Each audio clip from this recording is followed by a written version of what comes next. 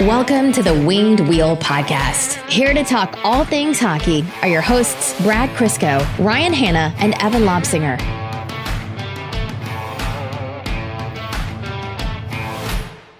Well, there's only one way to start this episode. Bounce off Hinton, that hurt him. Him in his left arm. With audio of a horn interrupting us.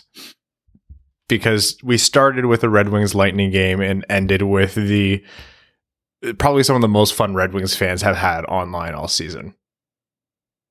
Every default horn or honk GIF on Twitter was used multiple times on my timeline. It got to the point where I was seeing people who are like barely related to Red Wings Twitter tweeting things like, why is horn trending? Or why is everyone tweeting about a horn right now? Evan actually happened to be watching the game on mute and had absolutely no idea. If there was one game for me to not watch on mute, it was probably that one because I didn't understand anything going on in social media. Which, I mean, is a huge departure because Evan usually has such a firm pulse of what's happening on Twitter and social media. Oh boy. Well, more on that in a second. For those watching on YouTube, you're going to see Brad struggling with parenthood in the background, which is personally hysterical for Evan and I. He's in a good mood, so I think I'm all right. He's just bouncing around on the bed with his cup. So, Crystal's going to be home any minute now, so I think I'm all right. But you know, such is the parenting curse. You think you're in the clear on anything, and it goes sideways in a hurry. Yeah, of course, right, Evan? Yes, I know it's the worst, isn't it? We know all about that thing. Well, with your stories about how Abby just doubles down on bad situations, I know you can at least relate a little bit. Yeah, Abby's a good window. Abby's like a free trial as to what a kid would be. It only ever lasts for a few minutes, and it's not ever as bad as it is, but it's definitely like a lens into how stupid can this child be. Abby is not my child. She is a dog, but has probably I'd say the intelligence of a 2.5-year-old, and we'll never get beyond that. So just slightly ahead of Hank then. Anyhow. He almost falls off the bed as I say that. Yeah, well, he's got a big soft head to land on. As you hear him struggling in the background. And with that, welcome to the Winged Wheel Podcast. I'm Ryan Hanna. I'm Hank's dad. And I'm Evan. Lots to talk about on this episode of the podcast. First and foremost, we'll be talking about the Red Wings, their game against Tampa Bay last night. We're recording on Wednesday night, so between the two Tampa games, and we'll get into what happened there. Spoiler, it's a story you've seen before. Some other storylines surrounding the Red Wings, trade interest in Mark Stahl, some notable movement in Red Wings prospects in Europe. But then most importantly, and this is going to be quite a hefty episode for this, news from around the league, draft lottery, the actual draft, a new TV deal coming through. All of it happened in one episode. So as it usually is the case, with the NHL, when it rains, it pours. So we'll be diving into all of that before overtime. All right. Red Wings versus Lightning. Larkin's first game back looked great, had a great goal. And I want to talk actually more about that goal because oftentimes people ask about, what does a change of a shot angle or what does like subtle deception look like? And I thought that was a really underappreciated goal.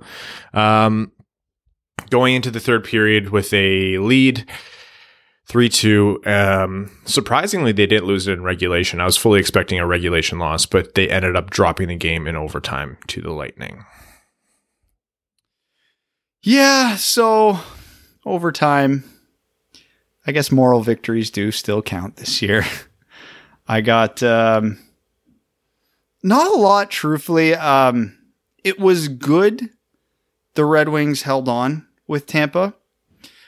Tampa didn't look quite themselves, if we're being honest, because the only Red Wings to me that really stood out that game were Larkin and Zadina. Now, those are the exact two guys you want to see stand out, so no complaints there. But yeah, pretty uneventful game overall. I think the horn was the highlight of the first half of that game, at least. Some of the typical Red Wings bad habits crept in, sitting on a lead in the third period, just mental lapses in the fundamentals of hockey. Like a bad line change literally cost them the game in overtime by 2 players. And then the 2-on-1 was defended horribly that led directly to the winning goal. Again, this was a pretty good microcosm of the Red Wings season where, yeah, they did some really dumb things.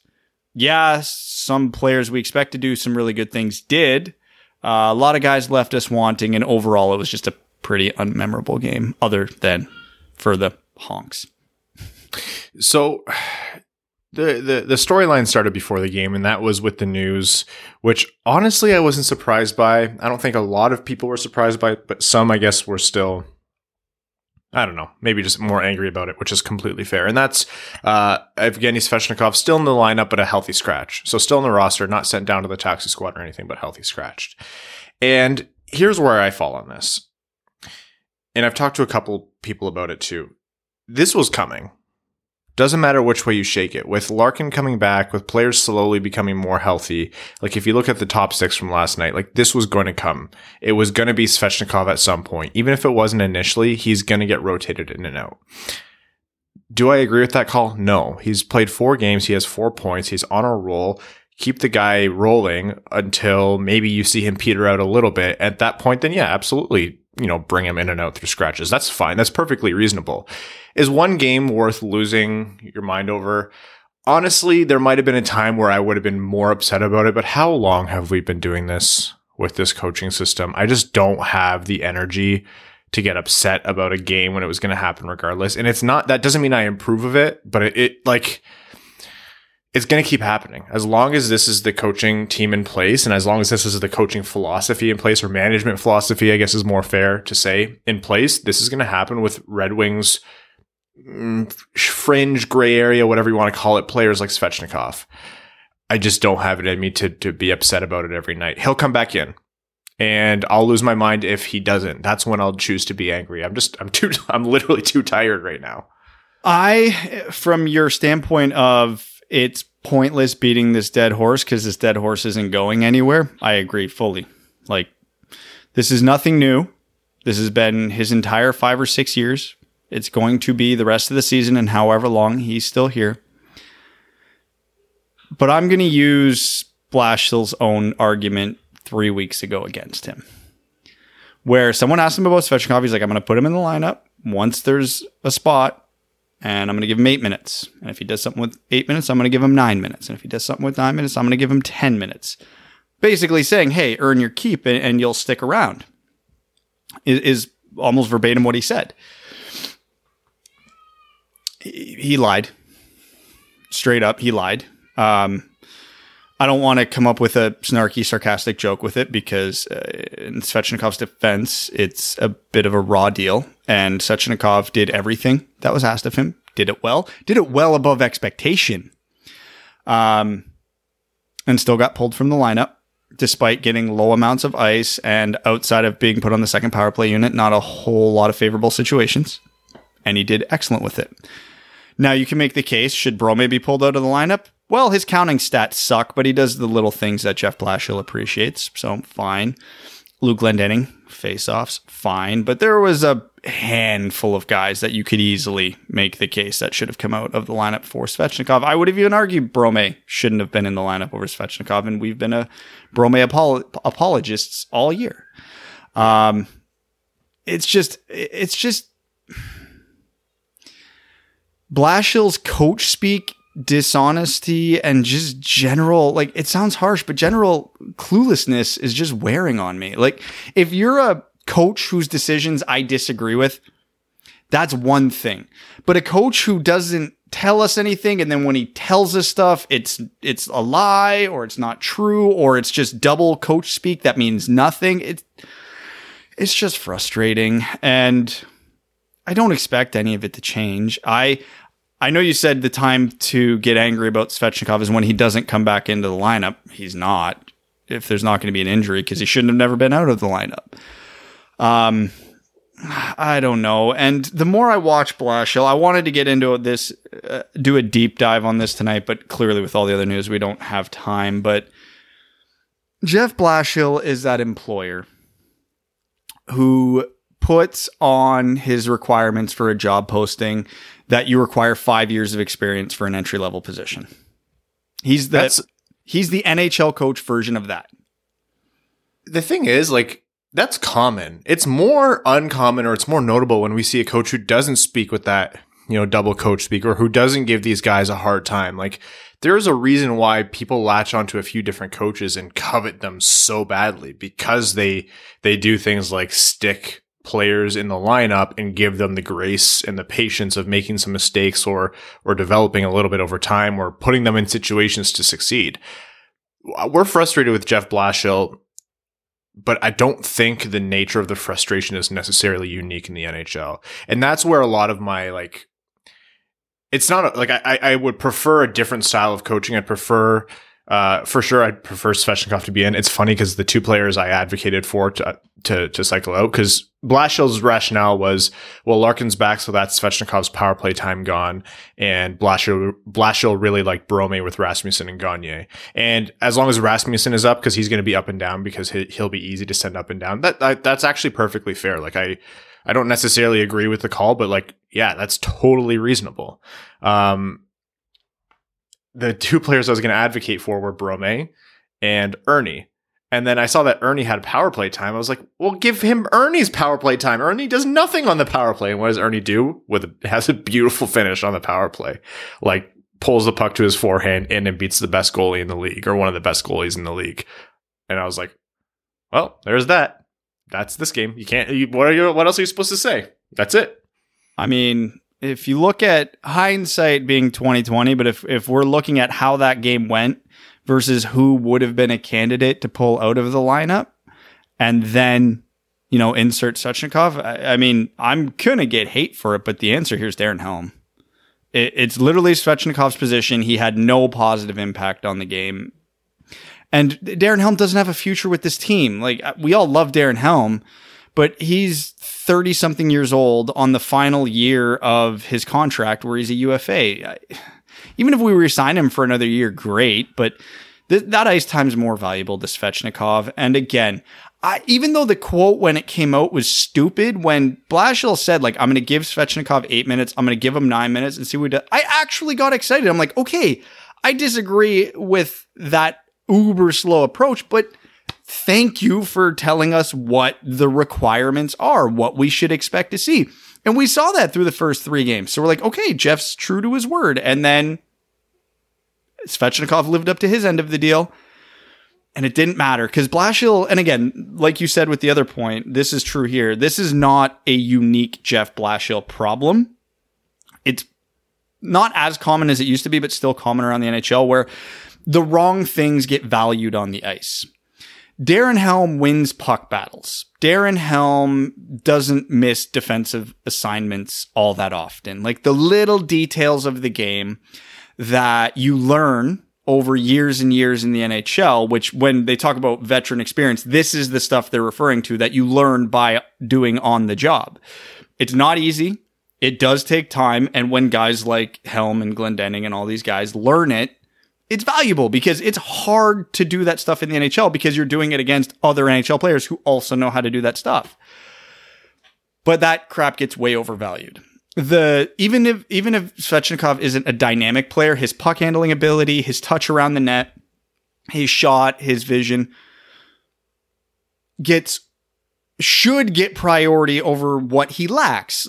If you told me right now I have to pick Svechnikov or Darren Helm to go into the corner and win a puck battle, I'm picking Helm.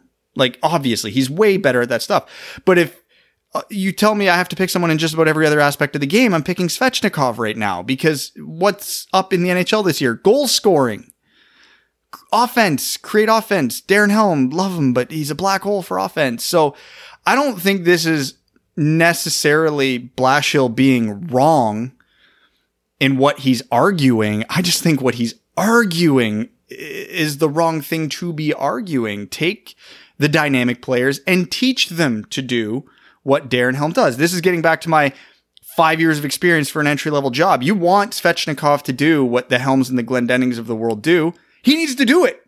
Put him on the ice. He's not learning that shit in practice. So again, I'm beating a dead horse, and I could go on for hours getting into even more detail about this, but that's just my grandiose point is he's right about the things that these guys are better about, but he's wrong about how it impacts the overall game of hockey. We tried, Evan. We really did try. I do remember that, yes. I read that message. We've been trying to take a little bit of the correct Brad's grammar offline, because sometimes it's just needlessly cruel. And so when he messes it up again, we have to ramp up the hand slap. Yeah. So what Brad meant to say was his grand point, not his grandiose point. Although inadvertently, he's almost correct in the definition, but we won't get into that right now. I didn't know the difference either until Ryan corrected you. So now nobody knows the difference on 90% of this. Ryan is that guy on Reddit correcting people's grammar that everybody hates. I don't do it on Reddit. I just do it on a podcast with my friends. So here's my thing, and we're gonna wrap up this point after this. Svechnikov was out for one game. Before you hear us next, there will be another game on Thursday night against Tampa, and on a 5 p.m. game on Sunday the 14th against Carolina. I have to assume Svechnikov is going to be in for one of those games. We'll talk more then. I'm not going to cry about it for now. I talked about the Larkin goal. A lot of people always ask, like, what do you mean by changing the shot angle, or what do you mean by deception, or what can you do? Look at what Dylan Larkin does in this goal. First of all, he recognizes that he has space, so he doesn't have to work so hard to protect the puck on his stick. What does he do? He sets the puck to lay in the perfect spot for him, and he hovers his stick over the puck, does a little wave back and forth to throw Vasilevsky, masks his shooting angle. He's not telling Vasilevsky how he's primed to shoot. And then when he puts his stick down to shoot in one quick, fluid motion where the start of it almost looks like he's going short side, goes across Vasilevsky's body to the left side of the net in the perfect spot and beats him. Vasilevsky's not an easy goalie to beat. A couple people said, well, Vasilevsky was out of position.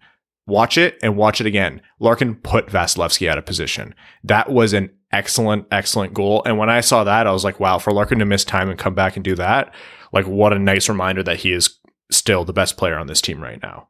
Just a fantastic goal to watch. This is a good example. And Larkin's actually one of the better players in the league at this particular skill. And watch closely. Joe Veleno coming up is also really good at it. If you want to teach your kids how to be good, especially if they shoot left, teach them to control the puck in front of their body and then change the shot angle by bringing it out wide like Larkin did and then going over the pad.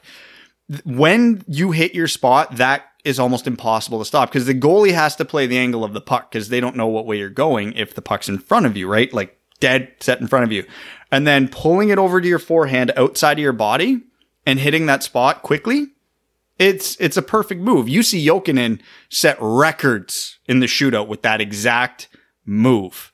It is near impossible to stop. It's all about changing the shooting angle. With Larkin and a couple other guys in the league, they're really good at the in front of their body and then quickly pull it to their forehand and snap it. Austin Matthews, for example, changes the shooting angle, but his strength is the opposite. He holds it way out in front of his body and then toe drags it into his body to change the shooting angle. That's how you throw goalies off because they have to play the puck because if they don't play the puck, they're giving you half the net to shoot at and any good shooter is just going to take that. So Larkin truly is one of the best in the league at that. So to see him being just like getting back to doing that was a relief to see because I think I might have even tweeted about it last night. Like last night was probably the first game this season where to me Larkin looked like Larkin. We saw flashes of it throughout the season, but last night he was flying around the ice, going like laps around the offensive zone, in and out of traffic. He had a couple bad giveaways, but he didn't play for a while. He was rusty. Fine, that's going to happen. But he looked like the Dylan Larkin we know, which has not been the case all season. So it was refreshing to see. Like I said earlier in the episode, Larkin was on his game. And then you combine that with the fact that Filip Zadina had another very strong game. I mean, if there's not a ton of positives to take away from that game, there's two right there. And those were, again, the two biggest positives the Red Wings need to see right now. I even, when Larkin was about to score the goal, I was like mapping out a tweet like, man, I think we're getting close to the point where we can make a case Zadina is the best player on this team, like full stop. And then Larkin does that and reminds me that, no, you're an idiot. Zadina's top 2 or 3 on this team, no doubt. But this is still Larkin's team. Yeah. A third good point, third silver lining, 5th straight game with a power play goal. Yes. Look how far we've come. Yeah. It's almost like when they cycle the puck down low and run the power play through Zadina, good things happen. It's weird. So much credit to this team. I've seen so much more of this the past 4 or 5 games. They use the seams that they create. They move. It's not some static cycle, and it's creating opportunities. I have to stop myself from clipping every time they just have a good passing play that just ends up in a save, but it's still a fantastic passing play. And you can tell because everyone's saying like, oh, wow, that was a great passing play from Detroit. Meanwhile, if you're a fan of like the Lightning or the Leafs or the Bruins or something, you're like, that was a chance that we are used to seeing. Well, the Braden Point power play goal, that was the play Detroit's tried 100 times this year and hasn't succeeded on yet. It was down low to the bumper, quick shot, goal, textbook. Like people were ripping on Detroit's defense there, but what do you do on that one? You either pull someone way out of the box and way out of position, therefore leaving someone else wide open. Your only hope is to time the pass perfectly, which when you're as good as the Tampa Bay Lightning are, you can't. I know Bobby Ryan's tried it a lot this year with Gagne. It was good. That's truthfully the biggest change in the Red Wings power play, why it's been successful lately, is they are getting the puck down low a bunch more. And case in point, that's how they scored the power play goal yesterday. Zadina put the puck wide down low to Ernie. Ernie realized he had space behind him and took it.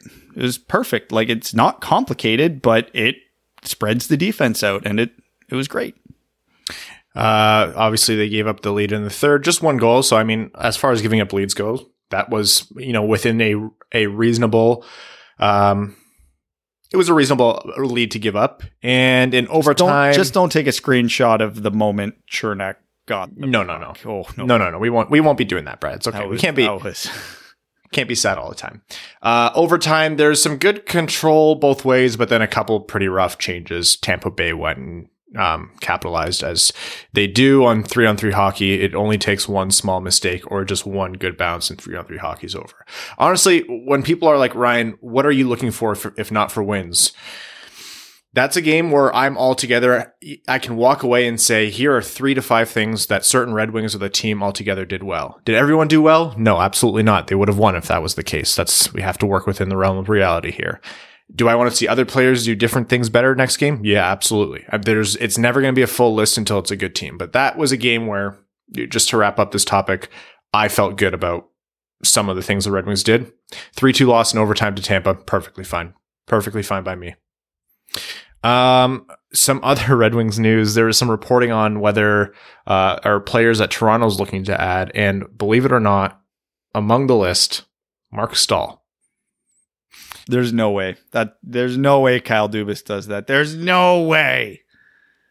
Kyle, if you're listening, please don't stop. Don't take him. We need him. We need him. He is the gold standard of a shutdown defenseman. He is completely propping up Troy Stecher 1,000%. It's night and day, and it's absolute not the opposite of that. Marc-Edouard Vlasic, Mark Stahl. They're both named Mark. That's all the analytics same you people. need. The same person. Yeah, prime Marc-Edouard Vlasic and Mark Stahl, you can't even tell them apart. Some other news about the Red Wings. Albin Greva is finally committing to coming over to play for, it's the Saginaw Spirit, right? In the OHL. Yep. Which is a good sign that the OHL season might actually happen, although there's something coming up in Europe with the transfer deadline, which I think might have more to do with it. But either way, if there was going to be no season, he wouldn't have bothered. Yeah, exactly. So good sign on 2 fronts and probably a good move for Greva. Is he at the top of the Red Wings, prospects to be excited about list? No, but this is a good opportunity for Detroit to get both a closer look at him, a little bit more control in his development because he'll be closer to Detroit, quite obviously. And, who knows? He'll adjust to the North American game and we can go from there. Seider and Johansson continue to dominate in Sweden. We'll probably dive a little bit more into prospects overseas in coming episodes, but there's just so much league news right now that I think we should probably jump into that. Well, a couple that are very relevant to Detroit. Yeah.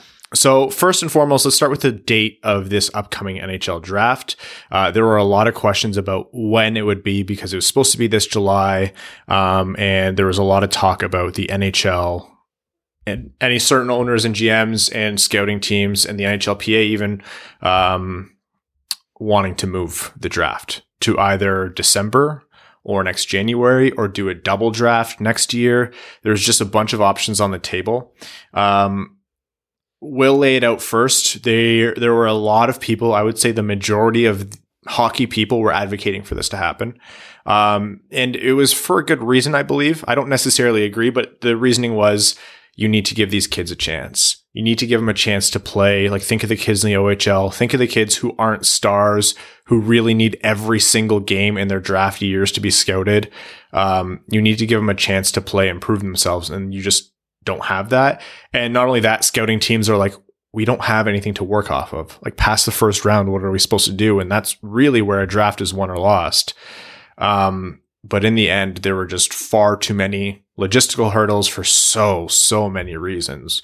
You know, roster restrictions, deadlines, contracts, everything that comes with this. It would have just been far too complicated. And so the result is the draft is staying on its planned date this summer in July, which I think we agree. I don't know where you fall in this, Evan, but I think, Brad, you and I agree that that's probably for the best. You're talking about the draft date, right? Yeah. Yeah, it's just like there's too many pieces that need to fall into place, like with the PA, and it screws up all of the contracts and when people would become free agents and restricted free agents. Like, just the dominoes that have to fall after you move the date is just, it's way too much. Like, you got to just eat this one, and there's going to be obviously GMs and teams that are not happy about it, but unprecedented times, roll with the punches. Yeah, I mean, if you've been doing your work, you're not going in blind. You've had a full year of these guys, or close to a full year. The amount of players that aren't playing is pretty overblown. The USHL has been running in some capacity. The NCAA has been running. Almost all of Europe has been running. The QMJHL has been running. It's really just the OHL and the WHL that are getting screwed.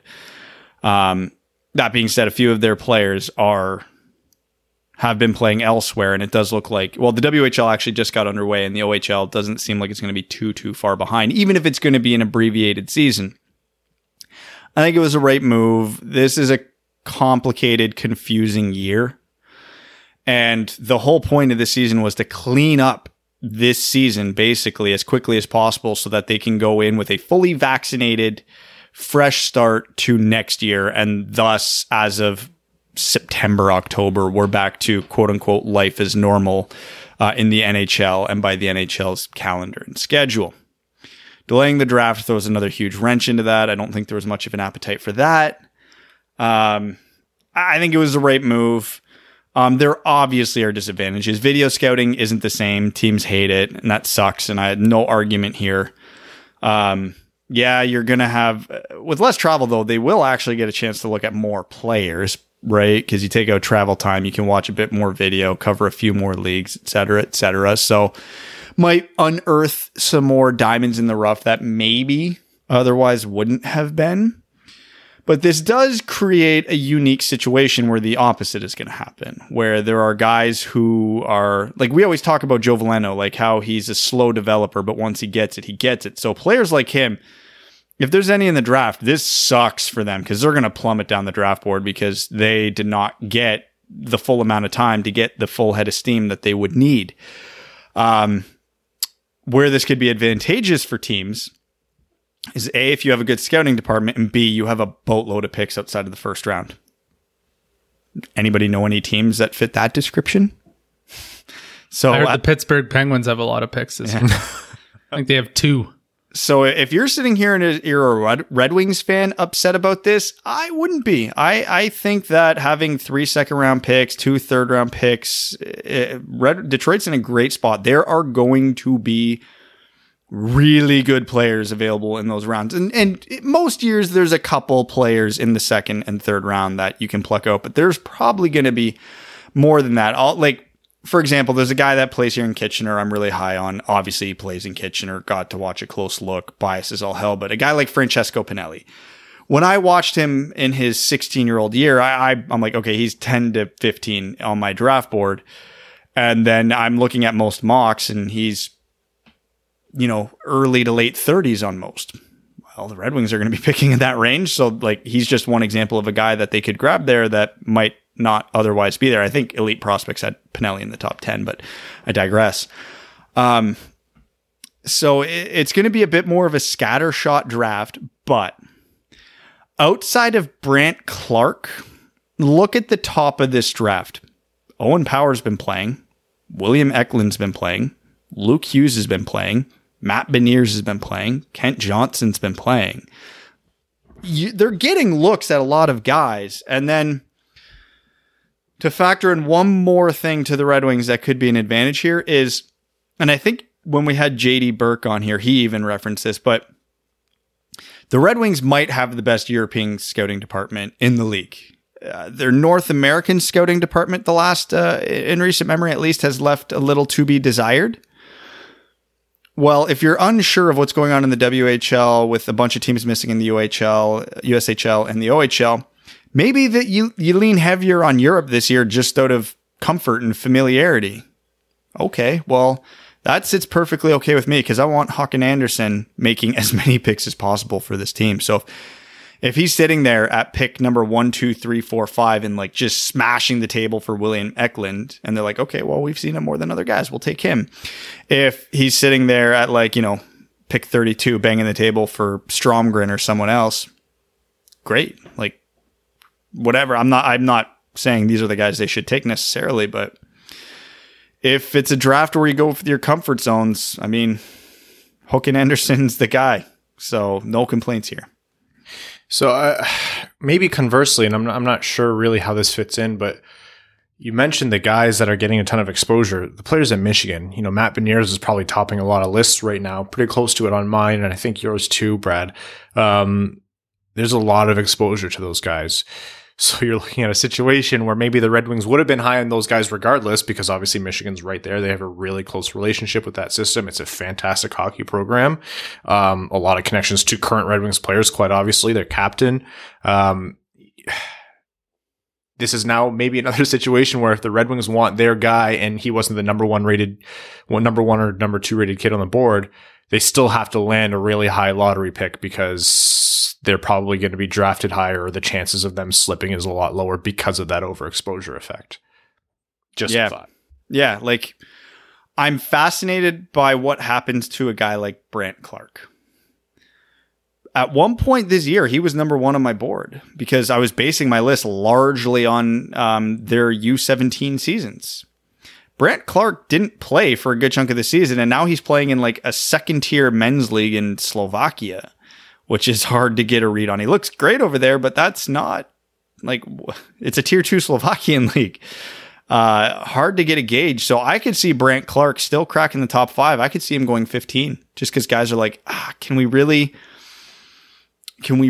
invest this high of a pick on a guy we're not sure about? So it does create problems. And again, just like I mentioned with the Red Wings, it's, do you swing for some guys who are bigger risks, but you think they've fallen way down the board, like a Brandt Clarke, like a Francesco Pinelli, or do you pick the guys that you have seen? But conversely, if you've seen them, everybody's seen them. So it's going to be a truly fascinating draft. And as a podcast host, the storylines that this is going to create going into the draft and the uncertainty, I am absolutely here for. Yeah, not even just as a podcast host, as a draft nerd, Brad, you're going to be geeking out for months. Oh, yeah. Yeah, and the good news for those for the listeners is that when the season wraps in early May, we're going to jump right into or turn full tilt into draft coverage. We're going to be our profiles will likely actually be started by then, and they're going to probably be started pretty soon. Actually, right now I'm kidding. Yeah. We're going to be kicking that up. So that is a little bit of normalcy that maybe you guys will be happy to have back, as opposed to last year's never ending draft coverage season. It was like 8 months of coverage. I've never been so well versed for a draft. Anyhow, Let's move on to the other draft news, which was and none of this is confirmed. It still has to be approved by the Board of Governors. And as we've seen with the NHL, they have a tendency to change things a million times before deciding. But there was a memo circulated for a proposal to change the NHL draft lottery rules. Just in time, I would say. Just kidding. But the best time was, however many years ago, and the second best time is still however many years ago, and the third best time is now. The proposed changes are teams are going to be limited to 2 lottery wins in a 5-year period. So if they win the lottery for any of the lottery picks, doesn't necessarily have to be first, you're limited to 2 in a 5-year period. That would start not this lottery, but next year. So 2022.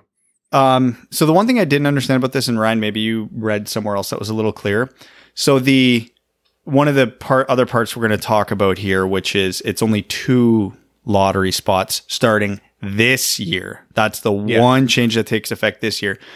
If a team wins the lottery this year, I was to understand that counts as one of their 5. Yes? I thought that only... So let me list... I could be wrong. I thought this year was not counted. Yeah, I don't think this year counts. Okay, because I know the 2 lottery winners starts this year. At least according to Friedman. But then, that other part was a little unclear, but yeah. Brad's hot in the pants. Actually, it's funny, Brad, because I think I got this info from something you retweeted. Perfect. So the 3 changes are 2 lottery wins in a 5-year period max. Teams are only allowed to jump up 10 spots as opposed to, theoretically from 13 spots or whatever it is. And then a reduction in the amount of actual lottery picks. So currently picks 1, 2, and 3 are decided by a lottery, and now it'll be picks 1 and 2. Freezing, because it's not picks 1 and 2. There's only 2 lottery balls drawn. So if pick 14 wins, they jump up to pick 4. Right. Yes, sorry. Could be, that's exactly right. Because hypothetically, if the Red Wings finish dead last this year, if Buffalo doesn't out-Buffalo them, and picks teams 13 and 14 win the draft lottery, the Red Wings pick first, and in that scenario, that would not count as a lottery win towards future seasons. So like way out there theory, never happened due to odds. A team could pick first overall 5 years in a row if teams far enough down win the lottery. The odds of that are astronomical, but it is possible under the system, and I did see clarification on that. So, okay, let's say your team, New York Rangers, and you are the last lottery team. You're the closest to the playoffs, and you move up 10 spots. That doesn't count as a lottery win? That counts as a lottery win. Okay, yeah. That counts as a lottery win. So like I said, there is a scenario where teams 13 and 14 win, they jump up to spots 3 and 4. So the team that finished last and second last don't move. They still pick first and second, and that does not count as a lottery win. So they could still win the lottery twice in the next 4 years. So go ahead. How many whiteboards do you think they use to come up with this? It's literally just Carol. No, it's Always Sunny in Philadelphia in front of the board. It's 1,000% that scene when they were. You know what? NASA was, trying to put new satellites around Pluto, take pictures of the outer solar system. No, they got dragged in to the NHL draft lottery, and that's where all the budget's gone this year. And this is what we got. So I'm going to clarify a couple of the nuances of those 3 points. So first, the only one to apply for this upcoming draft lottery is 2 lottery balls are being drawn instead of 3. The reduction to only jumping up 10 spots and the no more than 2 lottery wins in a 5-year period, those start next year, which is good. Another aspect of this, so Brad mentioned that the same team could draft, top first overall pick however many years in a row if it keeps being, theoretically teams 13 or 14 keep jumping up. Another aspect to this is, let's say a team wins 2 lotteries, they jump up, and let's say in the third year, they've already used their 2 and 5 years. Let's say in the third year, they're actually the worst team in the league. They can still technically keep that first overall spot or the second overall spot. If they don't get bumped out, then they keep it. They don't get artificially bumped out. They would have to get bumped out by a lottery ball. So that's another aspect to this. It's all very complicated, and expect the details to change. This is the NHL. But let's discuss it based on what the rules are that they put forward. And I'm going to start with the one that I think is the softest and I disagree with most. I think 10 spots is still too many. I don't think it should be more than 6, at most 7. That's what I would like to see it. Honestly, if it was up to me, I'd go 5. 10 is too much. Yeah, I don't love the number. It's too many, but to me, this is a hill I'm not willing to die on, because by limiting it to only a 2-spot lottery, it kind of mitigates one of the factors that I hated about teams jumping up. And like, that one year Dallas and Philly jumped up together and bumped some good teams down, some teams that needed the help down to 4, 5, 6. Yeah, even hypothetically, if spots 9 and 10 jump up, the worst team's still picking 3rd. So it's fine. I don't love it. Compared to the system we just had, I'm a huge fan of this, because, the New York Rangers were in the playoffs last year and got Alexis Lafreniere, so that would not have been possible under this system. So got to take the wins where we can get them. So, yeah, I don't like it. I'm with you on that, but it's not a number I'm super passionate about either. Yeah, and I think that take is kind of where I fall. I'm pretty lukewarm on it. Like, if we're going to work under the current structure of the lottery system, which, you don't have to have been listening for long to know that I'm a huge advocate for the gold plan or something, another alternative. But if we're going to work with this system, these are reasonable changes that I'm happy to see made. That said, I think it's a little too late, but I'm not going to complain about that. I'm fine with it. I like the changes overall. It's also important to note Seattle is going to come in with 3rd best odds this year. So there's still an opportunity here for Detroit to get screwed by the 3 spots that we've traditionally seen them get bumped down by. So don't forget that. That's part of the whole expansion deal. Brad, you have a point. The prophecy is self-fulfilling. Oh, it absolutely is. And especially with what Buffalo's doing right now. Jeez. So the good news for Red Wings fans here is there is absolutely no reality, which was a relief to me because this was my paranoid conspiracy theory for a long time. There's no reality where the Red Wings will be ineligible from the Shane Wright draft lottery unless they massively overperform expectations next year, which would be make us happy. So if, the Red Wings are battling for a playoff spot next year, I don't think any of us are going to be that upset. So, Shane Wright and Brad Lambert and the other top end draft prospects, who is it, Matt Savoy's next year as well, I believe. The Red Wings are eligible. Hey, one of those guys isn't even going to be a lottery pick. That's going to be fun. So if the Red Wings finish dead last, they're guaranteed one of them. That's good. The 2 and 5 years thing, I'm totally fine with that. Like, we look at what's happening in Buffalo right now. You can't have that. You can't have teams going so nuclear that even when they get the Jack Eichel, they still can't get their shit together. So totally fine with that. I should have prefaced this by saying I'm still very anti-lottery. I think it's dumb. But if they're going to do a lottery, which I understand they're always going to, and we're never not going to have a lottery, I'm fine with this system. I don't love it. It's got its imperfections, but a team that's on the fringe of the playoffs can't pick first or second overall. Fine. The worst team in the league's guaranteed at least 3rd overall. Fine.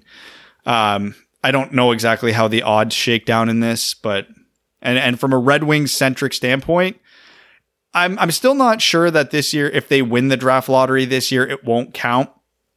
But I expect the Red Wings to be turning this around in 3 years anyway, so they better damn well not need to be in 5 straight lotteries from this point. But yeah, what's their worst case scenario? They win the draft lottery this year or the number 2 overall pick. It counts as one of their 5.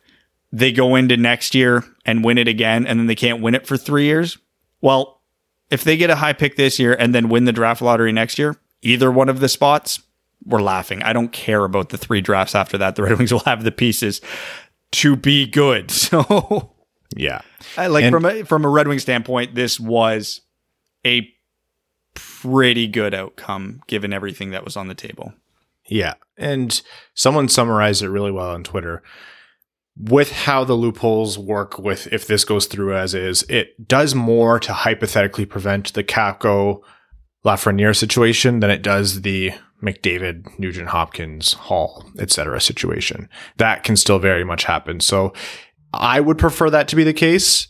I've had to get rid of one of those two because, like Brad said, it's not fun to watch Buffalo just completely flounder like this. It's actually bad for the sport. But anyhow, we are going to probably come back to that topic as things are finalized. We don't have to worry. I'm sure it's going to change 17,000 more times because it's the NHL. But for now, one thing that remains consistent is the fact that this episode of the Winged Wheel podcast is proudly brought to you by the FanDuel Sportsbook, who we are thrilled to partner with as they give us fans what we really need: more excitement in the game. They're America's #1 sportsbook for so many reasons. FanDuel is easy to use from registration to deposits and finding great bets. Withdrawals are quick and easy. You get your money back in as quick as 24 hours. Now listen to this. FanDuel is letting you place your first bet risk-free up to $1,000. Just place a bet on any game and FanDuel will refund you up to $1,000 back if you don't win your first bet.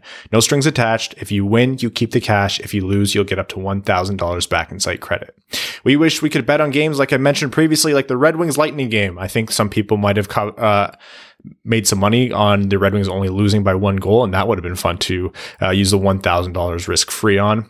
But we're excited that you are able to, so make sure you download the FanDuel Sportsbook app to get started with the risk-free bet of up to $1,000 and use promo code WWP so they know the Winged Wheel podcast sent you. That's the FanDuel Sportsbook app, promo code WWP. You must be 21 and older and present in New Jersey, Pennsylvania, Illinois, West Virginia, Indiana, Colorado, Iowa, Tennessee, Virginia, or Michigan. First online real money wager only. Site credit is non-withdrawable and expires in 14 days. Restrictions apply. See sportsbook.fanduel.com for details. If you have a gambling problem, call 1-800-522-4700 in Colorado, 1-800-BETS-OFF in Iowa, 1-800-9-WITH-IT in Indiana, 1-800-GAMBLER in New Jersey, Pennsylvania, Illinois, and Virginia. Tennessee Red Line 1-800-889-9789, www.1800gambler.net in West Virginia, or call 1-800-270-7117 in Michigan. All right, guys. You know what's coming back?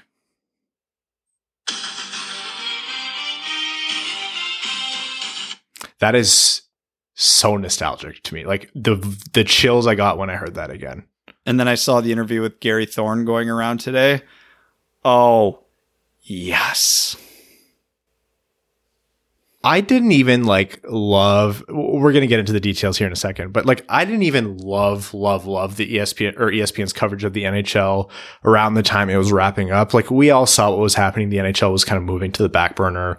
We would see, I think LeBron was starting his career around that time, or we'd see NBA and MLB highlights over the NHL every day. But the world of sports has changed, and this is going to be a familiar feeling for a lot of Red Wings fans. So, the news that came out, that's been rumored over the last couple of days and came out today, was that the NHL and Gary Bettman has closed up at least one part of its current, or its new TV deal in the United States, with NBC's rights expiring. And so for the next 7 years, pulling in about $400 million a year for the NHL, which is double what NBC currently pays for the entire package.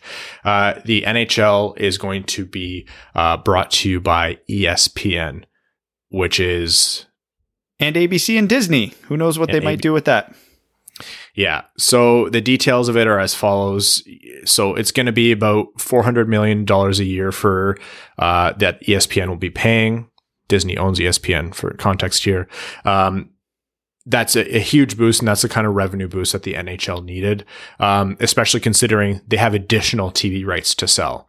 So the fact that they've already doubled their previous TV deal, that's great. It's great for the league. More money coming in, higher cap, less financial restraints, et cetera, et cetera. ESPN, this applies to ABC/ESPN. They're going to air four of the next seven Stanley Cup finals, and they'll have at least a conference final every year of the deal. They're going to have half the NHL's playoff packages and a bunch of simulcast and megacast stuff, national games. NHL.TV, as it exists in the United States, is going to be folded into ESPN Plus. So for those of you who have that package, you're going to have to keep a lookout for ESPN Plus over there. I know there's a big bundle with ESPN Plus and Disney offerings.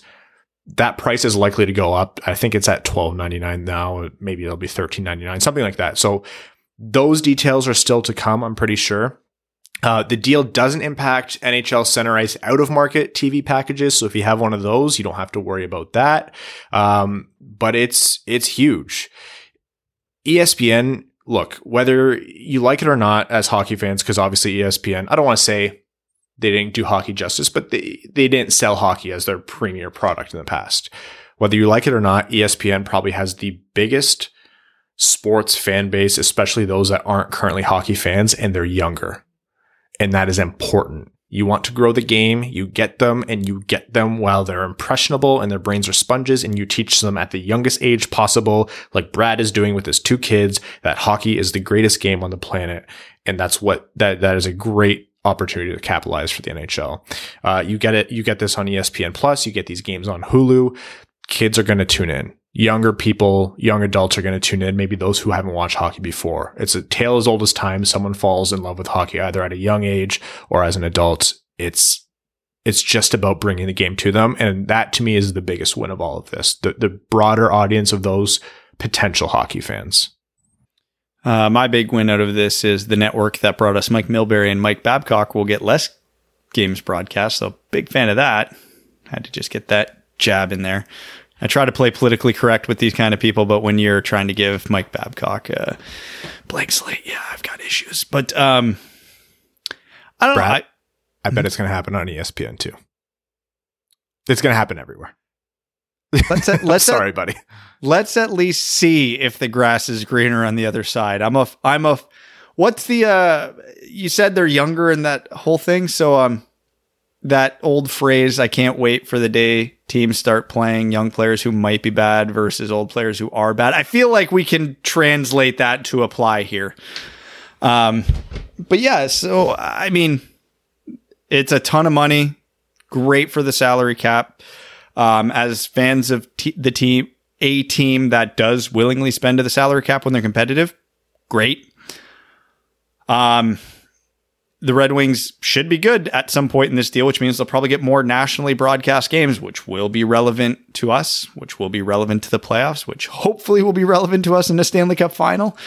Yeah, I don't really see a downside here. I know they're going to try and milk this for extra money. We might see some exclusive stuff with like Disney Plus or, like Ryan already mentioned, ESPN Plus. And there's going to be those things in the age of the paid subscription internet era. Fine, I get it. It's coming. We just have to accept it. I don't know. I see this as a big win. I'm curious to see what's going to happen with the rest of the rights because, like Ryan said, I just assume NBC is going to come in and scoop up whatever's left. But I don't know. I'm happy. So, yeah, that's a detail that still has to be worked out. As a fan of the NHL and someone who wants to see the NHL pull in more cash because that means more growth for the game, I'm not so certain NBC will be the choice. So NBC has the right to first negotiate, which obviously they didn't take on the whole thing, so they forfeited at least some degree of that right. I wouldn't be surprised if NBC, and this was argued on The Athletic, I want to say by Richard Deitsch. I'm sorry if I'm saying his name wrong. NBC's interested, but the thing is, they just shut down their sports network. Like they're wrapping up NBC Sports and everything is getting partitioned out into, USA Network or Peacock or whatever it is. It's all pretty complicated. They're probably going to want to pick this up if they can get a deal from the NHL, and maybe the NHL is a little bit more willing to give that to them because they'll be getting a lesser package than ESPN has the rights to. And so they wouldn't be paying the full $400 million a year. Or, someone like Fox Sports comes in. Or someone else comes in. Like this is the age of the Amazon buying into streaming services and everything like that. Like there's a lot of players at hand here, and I don't want to get too far ahead. But the fact that there's still an opportunity for the NHL to package this out a little bit more is great for their bottom line, and it's great for the league's future, especially having lost so much revenue to no butts and seats. NBC is probably the most likely one here, but who knows? There's two things I care about. The two things I care about, I'm not talking about dollars here. I'm not talking about the business side of things. I'm not talking about the salary cap. As a fan, two things. One, streaming is reasonable and accessible. Get rid of blackouts. Make it affordable. Show these games to people. Don't make it hard for people to watch your games. People are happy to pay if it's good quality and a reasonable price. They would rather do that than stream or pirate it. 2. Second overtime. Gretzky had it, lost it. Eisenman picks it up. Eisenman moving. Blue line chance. Gary Thorne.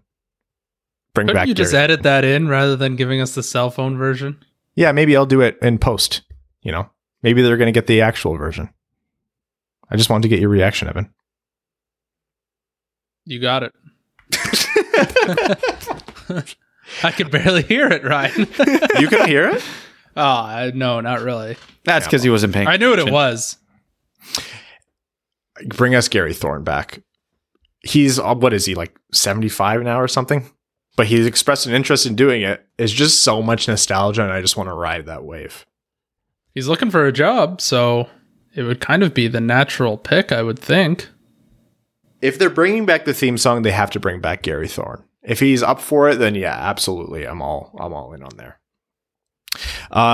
Some other news to come around that I mentioned the salary cap. Bettman confirmed that it's not like the salary cap's going to skyrocket up, but it's going to help maintain the league's revenues and keep the salary cap at the very least flat over the next 4 years or close to flat. So we won't see a big change in the cap, but we can hopefully stave off any more big dips. And I don't know, Brad, did you see the news about the NFL from like 195 to 182, their salary cap?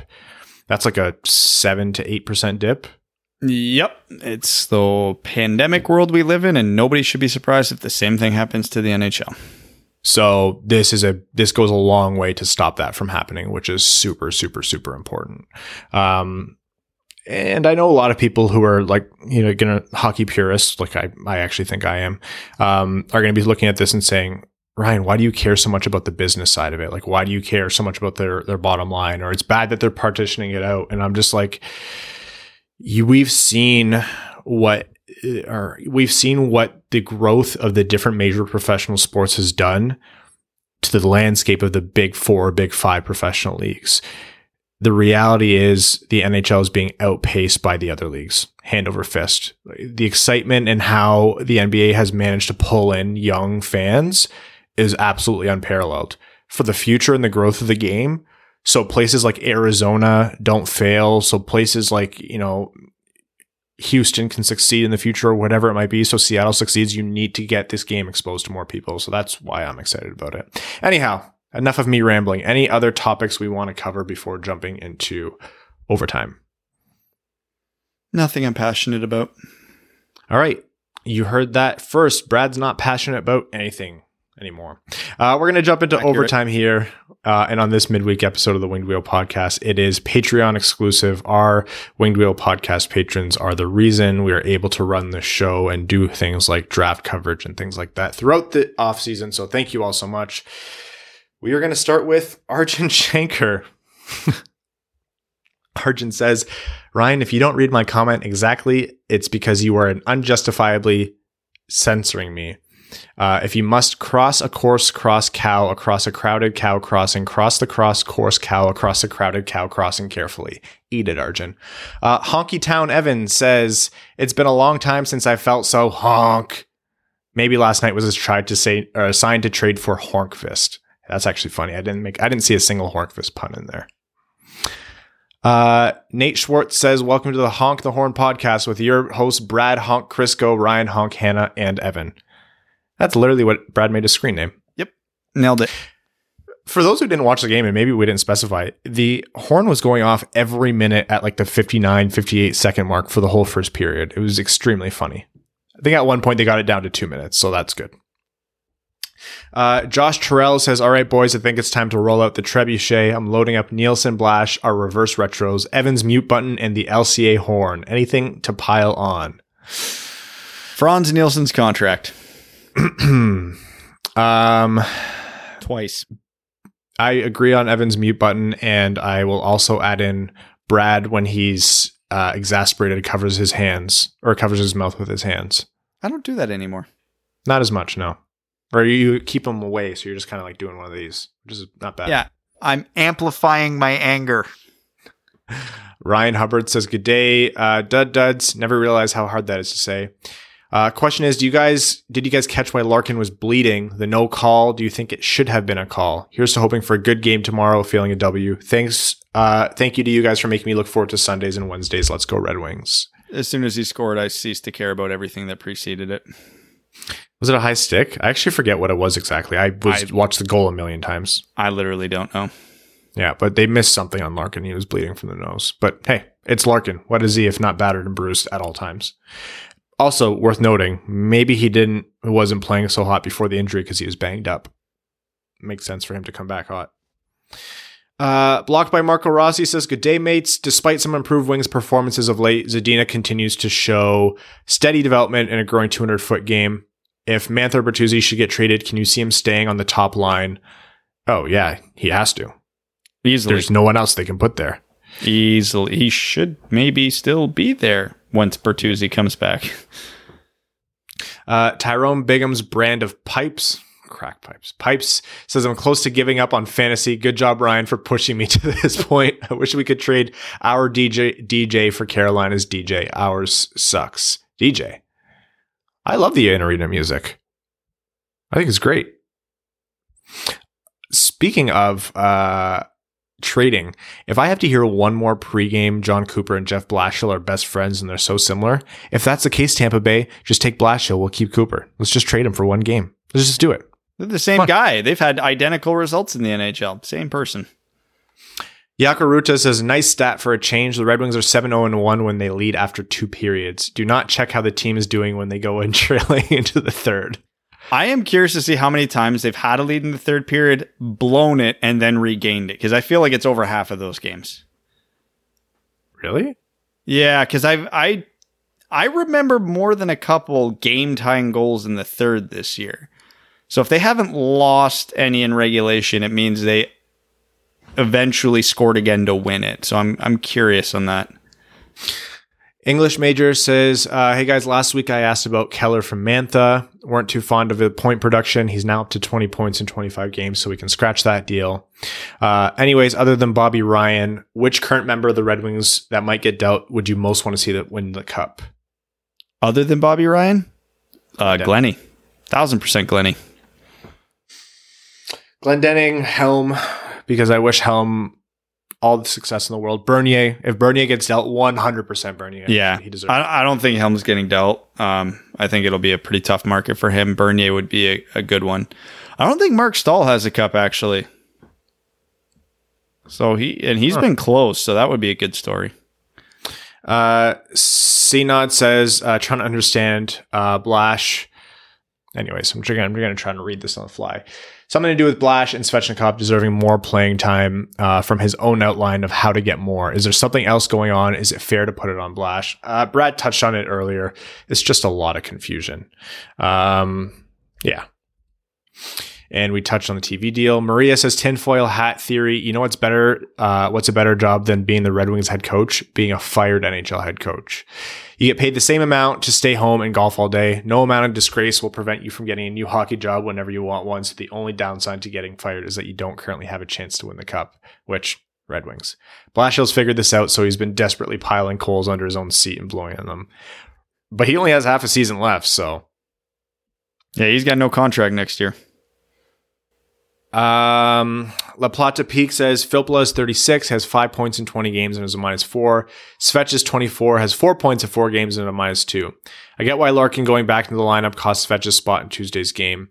In other news, I remember when Blashill's similar demeanor and coaching philosophy to that of Babcock was viewed as positive. Understand that financially it makes no sense to fire Blash right now, and doing so probably wouldn't impact the team's record. However, the impact he's having on the development of guys like Svech and Smith has to be taken into account. We'd love to see what would happen if they made a switch, brought in someone new, and see the difference of the performance of the young guys. For starters, playing in NHL games has to be beneficial in judging NHL performance, right? Yeah, that's the tagline right there. North Moto, who I believe is a new patron, welcome, says, when are you guys going to start live streams and take callers? Had a lot of plans to do that on weekends this year, and we're still trying to find one that works. Brad's kids rudely just take up so much of his time, but it's still in the plans. I mean, if everybody wants them on the stream, I can make it happen just about any time. Yeah. You would not hear the game or me, though. And have we thought about doing NHL Live access giveaway? I saw this, and we probably wouldn't be able to legally get away with that, giving away access to one NHL Live. And plus, that's now ending. And it's all region locked as well. Weekend at Bernier says, hey, I was thinking to the past when we could do fun stuff and looking forward to the post-pandemic future. What are your usual pre-game dinner spots or watering holes before seeing a game in Motown? It used to be... I closed down now. I can't remember the name of the place. Was it Founders? No, Founders is still there. No, remember the chili place where you had all like the meat, like they have all like the different meat platters? It was closer to the Joe than it is to the LCA. I like Detroit Beer Co. Yeah, Detroit Beer Co. is great. I honestly like going to the LCA early. This conversation and those places seem like we've never been there. Like, it honestly feels like it was a literal lifetime ago. Yeah, I know. Seriously. I'll probably cry the next time I step in the LCA. Yeah. I'll cry, but it'll probably be for different reasons. After the game starts. Evan's massive dump truck full of trebuchets says, looking back at the 2019 draft, rank the following players in terms of future NHL impact. Zegras, Doc, Byram, Seider. Byram, Zegras, tie between Doc and Seider. I might have Doc first there. I still really like Doc, but I don't see what everybody else is seeing. He's good, and he's going to be a top 6 center, no doubt in my mind, but is he going to be a top of his position type guy in the league? I don't see it. I could see Zegras being that guy on the wing. I do see Byram being that at defense. And yeah, like I look at Doc the same way I look at Seider, just at different positions. Like really, really, really, really good. But like, are they going to be winning major awards? Probably not. Jeremy Dahl says, hey guys, we keep talking about how the Wings are playing all right, but the third period collapses, or even against Tampa, the overtime collapse are killing us. That would probably mostly stem from our talent not being as good. Over 60 minutes, our guys are bound to trail off, right? And also all this talk about losing culture and us becoming Buffalo or Edmonton has me nervous. Is it as simple as getting rid of Blashill? Surely a GM as smart as Yzerman can't let that happen to our franchise. It's not as simple as just getting rid of Blashill, because for as much as I don't think it's an argument in his favor, like people use it, but when people say this team would suck without Blashill, it's true. Like, this is not a good team. This roster has not been good enough to compete for 6, 7, 8 years. So, yeah, replacing Blashill, in my opinion, helps, but Band-Aid on a bullet wound. AJ Voss says, finding out about the possible dog whistles on Grice's mask was disappointing. Asked my German girlfriend and showed her the mask in question, and she was shocked since there's so much education on that imagery that she doesn't believe he didn't know. Kind of surprised there hasn't been a lot of media controversy, but then again, people don't care if you're not outspoken and don't punch your teammates. Yeah, and that last line, I think, is exactly the unfortunate point. These kinds of things, you know, dog whistles and subtle, not so subtle imagery like that, they hide behind plausible deniability, and it's an uncomfortable story for media to pick up, and it's an uncomfortable, people in media can't outright make the accusation because then it's just like, no, it's just a coincidence, that kind of thing. So Brad's anger manifested, says, can we petition the NHL to cut all Red Wings games down to 40 minutes? Hey, look, can we pick the 40 minutes? Kyle Hashman says, honk, glad our ass got to play. No idea how Svetch was out. Kyle is a brand new name level sponsor. Kyle, thank you, and welcome to the Dub Dub family. He says, as we know, Blash will likely be around until the end of the year. Would there ever be a reason to fire midseason? Yeah, I mean, if it got to like 15 straight losses or something stupid like that, then yeah. I mean, it's a more competitive division, but I mean, 2 coaches in the Canadian division have got fired for less, for whatever that's worth. But again, teams with higher expectations, which I think is the difference. And Ryan's right. This would have to go very off the rails for it to happen midseason. Ghost of Podcast Passes. Isn't it weird how you guys have some people from so many different places around the world who support you or give you money to goof around and talk about hockey? Yeah, it's a literal dream for us. you can't tell you how happy it makes us to cover hockey. The next question is funny because it says, how much money would you have to be given to have all three of you sit around a table in the middle of a crowded room while everyone who listens to your show in that room stares at you while you do the podcast? We would do it now. Yeah. I have zero issues with public speaking, so this doesn't bother me even a little. We don't know when it's possible, but we are going to do a live recording of this one day. Oh, 1,000%. 1,000%. Yeah. And you guys get to see Evan in real time. He doesn't wear pants. Evan, just That's keep true. in mind that our average listeners for an episode sell out the Kitchener Auditorium. So that is what is listening to you right now. Visualize it, Evan. Yeah, that's fine. I'm in my office. Everything's all good. All right. It's a lot of people to fit in your office, but we'll get them in there. Brent Rasmick says, what are a few rule changes you'd like to see happen? Yes or no on these? Remove challenges. Yes.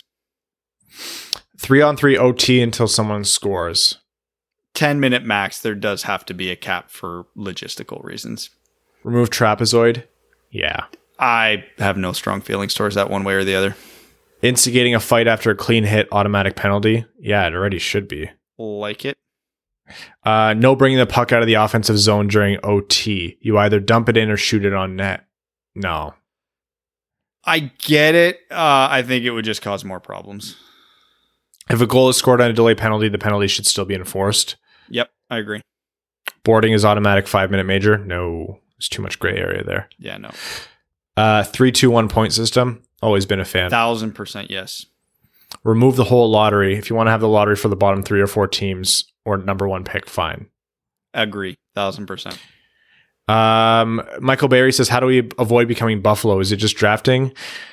Drafting, development, coaching. All 3 of those things. If there was a simple answer here, Buffalo wouldn't be in this position, truthfully. Lars, the prophet of the towering behemoth, says, could a team that are in the bottom with nothing to play for do this? Would it break any rules? Hypothetically, Red Wings agreed to trade Mantha to the Canadiens today for Suzuki in a second rounder. Montreal wants to hold on to Suzuki for 14 days while Mantha clears quarantine to not lose a producing player. Once Mantha clears, Canadiens enter Suzuki into quarantine. No, the moment the trade's done, they don't belong to the team anymore. Couldn't work. Yeah, even if you didn't complete the trade, wink, there would Mantha would not be an NHL quarantine protocol because he would have to go to Montreal to do that, which is not something that is controlled by Detroit, which would be the team that controlled him. So the NHL would have to be aware of it because he would have to be in the NHL's protocol, and they're going to be like, yeah, you ain't skirting these rules. No chance.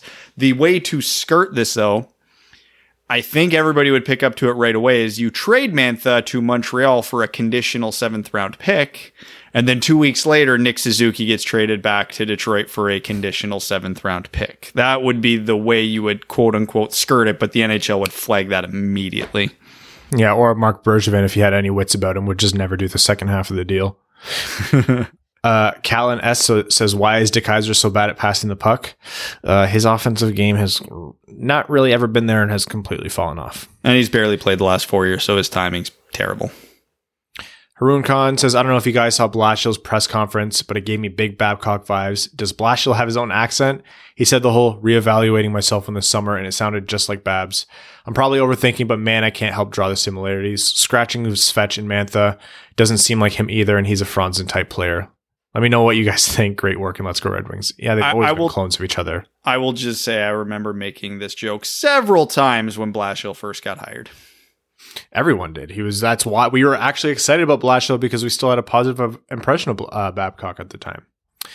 Terry, driver of Evans Folkwagon, says, good day, Duds. Terry, the driver here. Do you lads think Cholowski Cider would be an elite line? Still waiting for your banana thongs to go on sale, Ryan. No, I don't think Cholowski would be a part of an elite NHL pairing, unfortunately.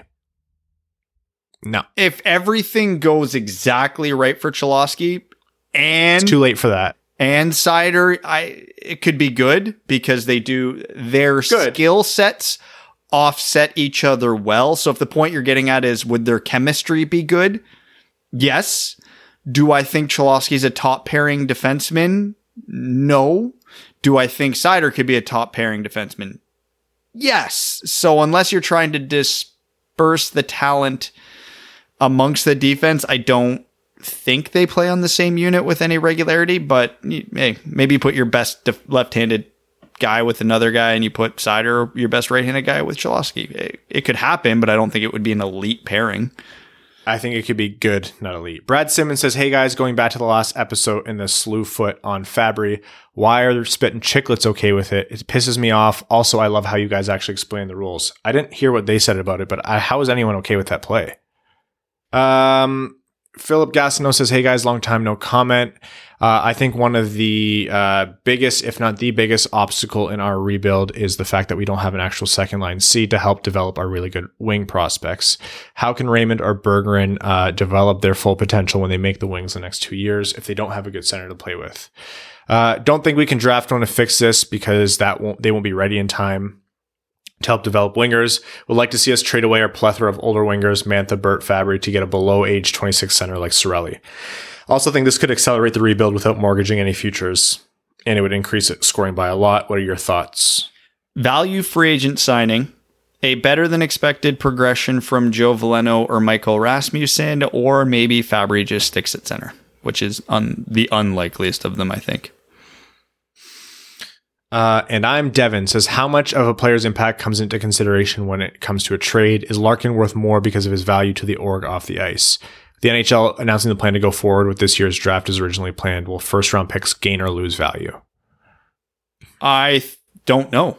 My gut tells me lose value, but I do not know, because teams could be looking at this going, yeah, good players are going to slip, so I could get better value at that pick. Other teams are going to go, we're not prepared fully for that pick and we'll screw it up. So yeah, someone else take it.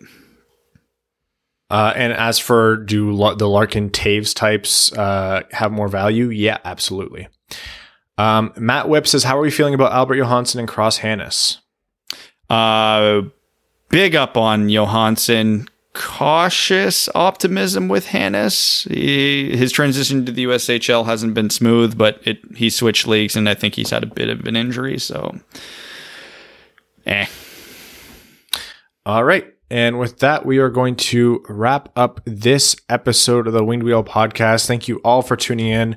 Thank you to our sponsors, the FanDuel Sportsbook, all of our listeners, our name-level Patreon sponsors, the true heart and soul of the show, Arjun Shankar, Yves Bartel on behalf of the Sarah Grand Foundation, Brett Bailey, Terry, driver of Evans Ferkwagon, Taylor Tadgell, Brandon M., Citizen High Five, Craig Kibble, Evans, massive dump truck full of trebuchets, Greach, Hanali, Hassam Al-Qassem, Jacob Turner, Kalen Wood, Cody Stark, Kyle Hashman, Luke Johnson, Matt McKay, Matthew M. Rice, R.A., Ryan Hubbard, Scott Martin, Zach Spring, Andrew Bohan, Sam Bankson, another former junior goalie turned golfer, Antonio Gracias, Connor Leighton, Evans bingo card, future Hall of Famer Chris Osgood, Honky Town Evan, Jeremy Brocker, John Evans, Joseph Minama, Josh Yelton, Kevin McCracken, Quaz, Matt Keeler, Stan Olson, Trevor Pevavar. Thank you all so much.